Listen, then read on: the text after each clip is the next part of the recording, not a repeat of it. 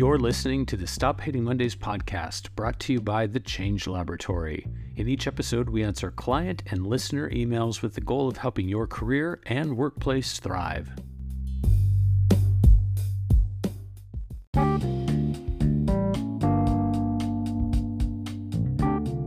The Change Laboratory's core mission is to help people be more personally and professionally fulfilled.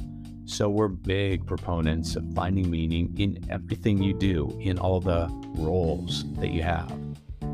Of course, that includes seeking a sense of meaning, a deep sense of meaning and fulfillment from your work. And that's where we help most people and work groups, is with career and workplace issues. But there's a problem. There's an over-identification with these roles that I'm speaking of that forces people to get lost in the role and sort of flailing in terms of who they are and what they're doing with their life. Why is it easy to get lost in your work or your career role? Well, according to the Bureau of Labor Statistics, the average American works 45 hours a week. In the crazy competitive industries that so many people want to work in, like finance and especially tech, surveys show that the number is closer to 60 hours a week. Now here we are in a pandemic where people are not commuting, they're working from home. I think almost half people are working from home. What are people doing with that extra 4 to 5 hours on average that they used to spend commuting? They're not working on other roles. They're adding that to work. What does this all add up to? All this focus on the work and career role? Workism. Workism is the twisted notion that your value is tied mostly to employment and what you do, and that can serve as the primary, maybe even the sole. We know it's the sole of the people we work with, meaning in your life. If that sounds outlandish to you, it is. And it's why it's the core thing we work on here at the Change Laboratory, dismantling workism. Because it's really real and it's having devastating consequences on people's mental health and well-being. Yeah, it sounds strange. We are saying that the search for meaning in work, or again, any other role, may be making you less fulfilled. Searching for meaning is making you less fulfilled.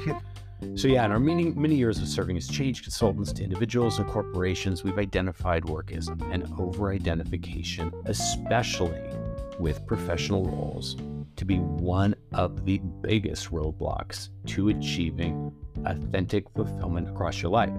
When people come to us, regardless of the problem or what they think the problem is, burnout, inability to get a promotion, interpersonal issues, work group issues, it can all track back, most of the time, to workism at play. But there's a way out, an antidote, and that's why we've decided to make workism, or how to avoid the trap of workism, the very first topic we cover on this podcast. I'm Kent, and this is Kanan, and you're listening to the inaugural episode of the Stop Hating Mondays podcast. One of the reasons workism is so insidious is that it can be really tough to identify. In fact, a lot of what we now consider to be hard work, or, putting in your time, is actually workism. So this is our first tip. Understand what workism looks like. Yeah, so the symptoms of workism, kind of getting into what I said in the intro: long hours, expectation or your instinct to always be available, a never-ending stream of last-minute deadlines, the constant fear that you're underperforming, the constant message that despite your best efforts, you are underperforming. These are big things we work with individuals and work groups. An unhealthy level of competition among your work group. Evil companies love this. They love bringing big shots in and then making them feel like crap, like they're not good enough. And they don't even have to say anything to do it. You just put a bunch of high achievers who don't know themselves, who suffer from workism, who are addicted to their role of work next to each other. Yeah. And you're going to get more productivity out of 5 people than you would out of 50 low to mid performers. And maybe you introduce a force ranking system so that you're pitting everybody against one another. Yeah, this is probably bad. This almost sounds like a podcast giving evil corporations advice. This is the stuff we work to dismantle within corporations. Those are the symptoms of workism. Yeah, I think what's so sad, what I alluded to in the opening to this tip, is that for many people, this just all sounds like business as normal. But that's kind of the whole point. Workism is so insidious because, especially in the US and in those industries you mentioned, tech, finance, etc., workism is the prevailing culture. I mean, it is business as usual, but that doesn't make it okay.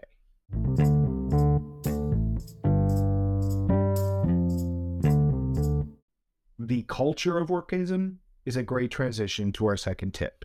And as we've said before, there's absolutely nothing wrong with wanting to find some meaning and fulfillment in work. That's a good goal. You should be deriving some satisfaction beyond a paycheck. But as we said in the opening, that desire has made us all kind of vulnerable to exploitation. And sadly, ironically, it can make us even less fulfilled. So our next tip is to understand why workism even exists. Yeah. So workism exists because it can exist. And it's a highly effective way to drive increased productivity. Yeah. This tip is both obvious and a little dangerous because it's basically just pointing most people to what's in front of their eyes. I guess I just said 45 or 60, I'd argue more than 60 hours per week.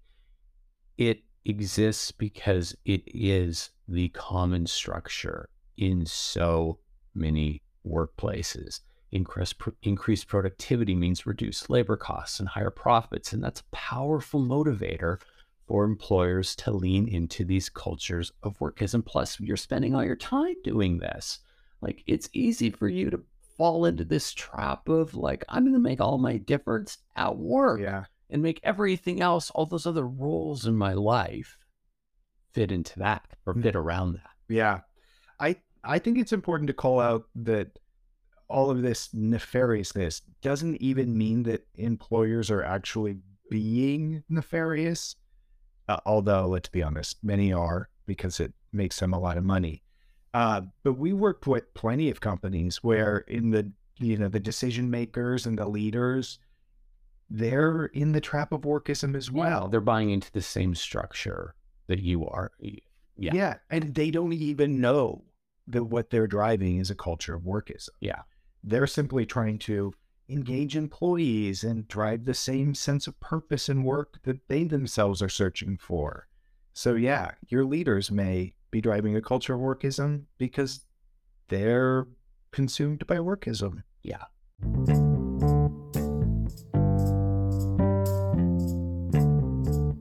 Okay.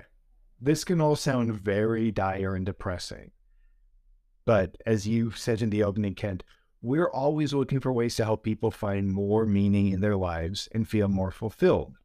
So I'm going to make this third tip, a positive note. I want to end this podcast on a positive note. And so our third tip, and this one's going to be both simple and profound. Understand that knowing yourself is the antidote to workism. Yeah. And I have to give my usual disclaimer here and say, this is everywhere in the work we do, across our website, in other podcasts. Everywhere. You're going to see it figure heavily into our foundational series of podcasts that are meant to represent the core of what we do. This concept of knowing yourself is the core and the profound main takeaway from our book, Stop Hating Mondays. Your most important role is you. When you don't have a foundation of self-awareness, other things can step in and take that very important place. That is how workism takes a hold. So if you know you are off to a great start. Workism takes hold when you don't recognize your own value. Not your value as it relates to your role or organization, but your inherent value, the value that you bring just because you exist. Yeah.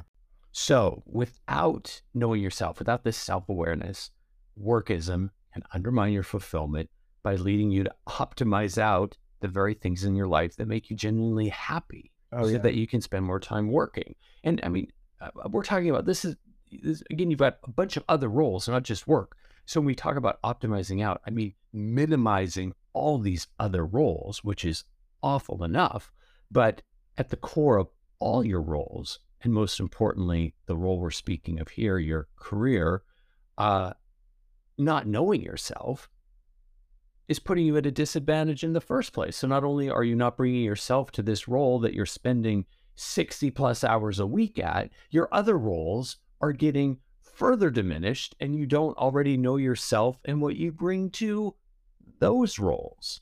Yes. Let's just baseline this. Knowing yourself is the antidote to the toxic culture of workism. And if you want to avoid workism, you have to start with knowing you. The only way to find more meaning in your life and become more fulfilled is to know yourself.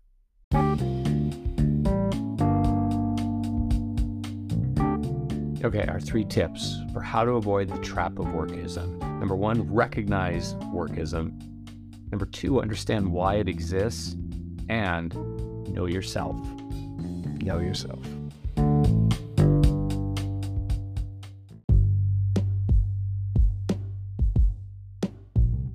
Do you have a question you'd like answered here on the Stop Hating Mondays podcast? Send an email to questions@stophatingmondays.com. Also, visit thechangelaboratory.com for information on the services we provide, along with tips and tools that drive fulfilling careers and propel organizational effectiveness.